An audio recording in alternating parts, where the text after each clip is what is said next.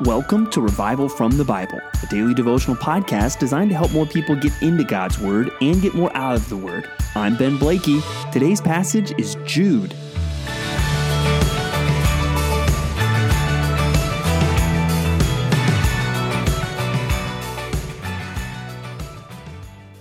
There are some moments in ministry that are just really sweet. Maybe it's the end of a retreat, or maybe it's just getting together with people that you have seen God change their lives. And there's just something joyful and rich about those moments. And there's times where you want to think, man, I wish that's what ministry, I wish that's what church was just always like. That it was just always these sweet moments of celebration and victory. But it's not like that. Not all the time. And as long as we live in this world, it won't be like that all the time. And we see one of the reasons why as we look at this epistle of Jude, because we are reminded we are going to have to fight. We're going to have to contend. Life is not just going to be one big Thanksgiving service. It's going to be filled with a battle as we contend for the faith. And we see this here in this letter. From what we can tell from tradition and history, Jude, he identifies himself as a servant or slave of Jesus Christ and a brother of James. And because of that, we would conclude that he is also a brother, or I guess you could say technically a half-brother of Jesus. And he writes this letter with this longing. He wanted to, as he says, he was very eager to write to you about our common salvation. Right? He wanted to write a letter that was just sweet and celebratory, giving thanks for their common salvation. But he says, I found it necessary to write appealing to you to contend for the faith that was once for all delivered to the saints. I wish we could just give thanksgiving, and I wish that we could just celebrate, but no, I'm telling you to fight, to contend. Why? Because, verse 4, certain people have crept in unnoticed who long ago were designated for this condemnation, ungodly people who pervert the grace of our God into sensuality and deny our only Master and Lord, Jesus Christ. So there we see very similar. You'll notice a lot of similarities in Jude and 2 Peter. The concern here is there's false teaching. I wish we could just celebrate and give thanks and high fives, but there is false teaching that is creeping in unnoticed into our midst, and we need to contend for the truth. That is what Jude is writing here. And that is true in our day and age. Now, obviously, we have to think, and there's some things that Christians may disagree about, and the Bible tells us about those things. You think of passages like back in Romans 14, but there are other things that are more significant and more clear when it comes to the Scripture, where this is not just a difference of opinion. No, we have now crossed into a realm of false teaching. What does this false teaching look like? We see several things here in Jude that help us see that. One is right there in verse 4. False teaching perverts grace. It perverts grace, it says, into sensuality. So this false teaching is having a very unsanctifying effect. We've already seen this in some of the other letters where it talks about them turning the grace of God into a license. Now we have a license to go and do what we want. And maybe we give some lip service to Jesus, but we're actually denying our only Master and Lord, Jesus Christ. And there is still a lot of teaching like this today that perverts the grace of God, that downplays really what the effects of grace should be in our life, that we should consider ourselves slaves to our Master and Lord, Jesus Christ. So that is false teaching to watch out for. We also see a warning here that these false teachers, they reject authority. They reject authority, and you see that in Verse 6, it talks about the angels who did not stay within their own position of authority. I think this is going back to Genesis 6 even, and these sons of God who saw the daughters of men. But we see that in verse 8 as well. Yet in like manner, these people also relying on their own dreams defile the flesh. So there's the sensuality again, reject authority, and blaspheme the glorious ones. So these false teachers, they do what they want in their flesh. They reject authority, whether that's God's authority or whether that's the proper authority that God has put in his church or in this world. They reject all of this, and they walk in the way of Cain. Well, what was Cain? Cain was led by his flesh and his anger. Cain also seemed to just be going through the motions. He's bringing a sacrifice, but he's not actually doing it in faith. And these false teachers are motivated, it seems, by money. They have abandoned themselves for the sake of gain to Balaam's error.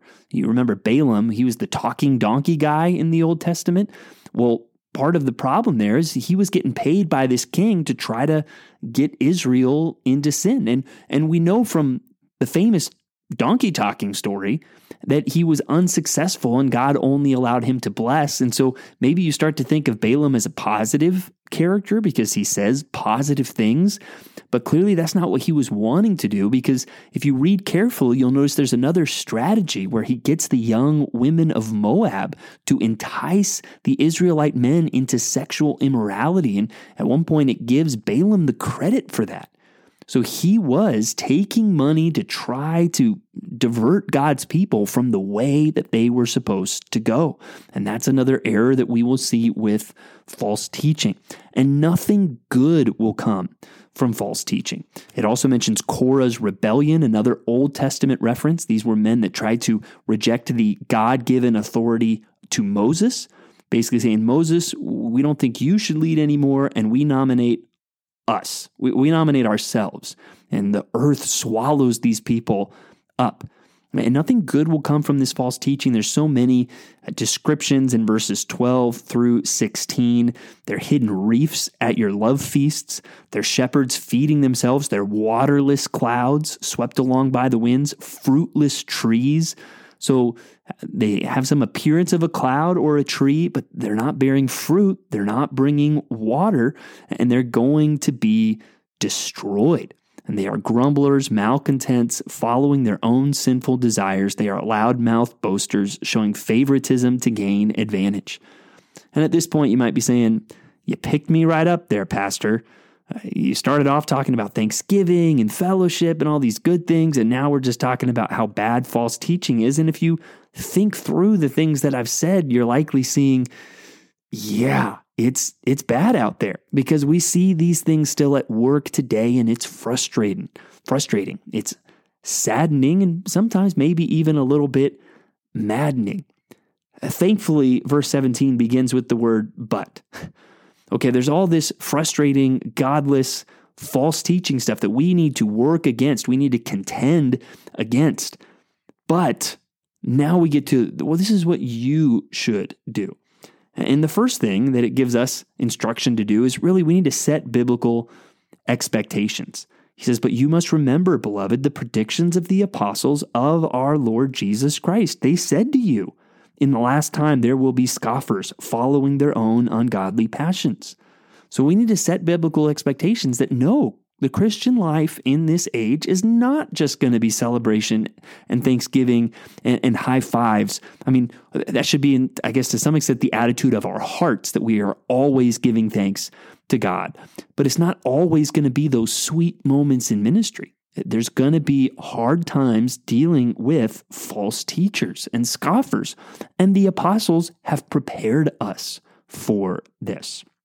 The other thing that we see here is we need to stay the course. There's another but in verse 20. But you, beloved, building yourselves up in the most holy faith and praying in the Holy Spirit, keep yourselves in the love of God, waiting for the mercy of our Lord Jesus Christ that leads to eternal life.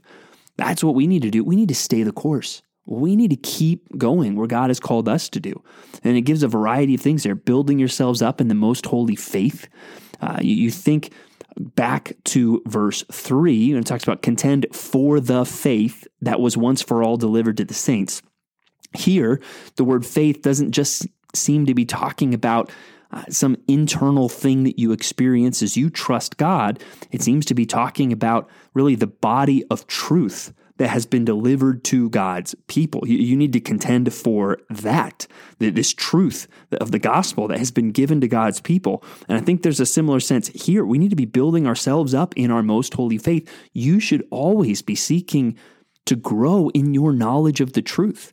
And again, knowledge then should feed your faith and should lead to more trust in God. But that's going to come from you instead of listening to false teaching, strengthening yourself in what is actually true and in what you believe. So that's where we need to stay the course. We also need to help others in this. Verse 22, and have mercy on those who doubt. Save others by snatching them out of the fire.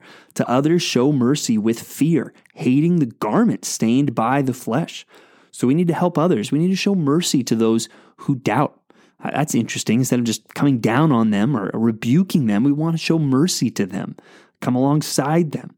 But also, we will need to rebuke others that are in sin and even show mercy with fear, hating even the garment stained by the flesh. So you see, there's a mixture there that we'll need in this Christian life of mercy towards people even that fall into sin, but mercy mixed with fear of we don't want to get into sin, and sin is serious. So we're not just hard-nosed, mean people and being nasty to anyone that falls short of our standards. We're showing mercy, but at the same time, that doesn't mean we're excusing sin. We're hating even the garment stained by the flesh. So we need to set biblical expectations. We need to stay the course. We need to help others. And finally, we need to keep our confidence in God. Look at the beautiful doxology at the end of Jude. Now to him who is able to keep you from stumbling and to present you blameless before the presence of his glory with great joy, to the only God our Savior, through Jesus Christ our Lord, be glory, majesty, dominion, and authority before all time and now and forever. Amen.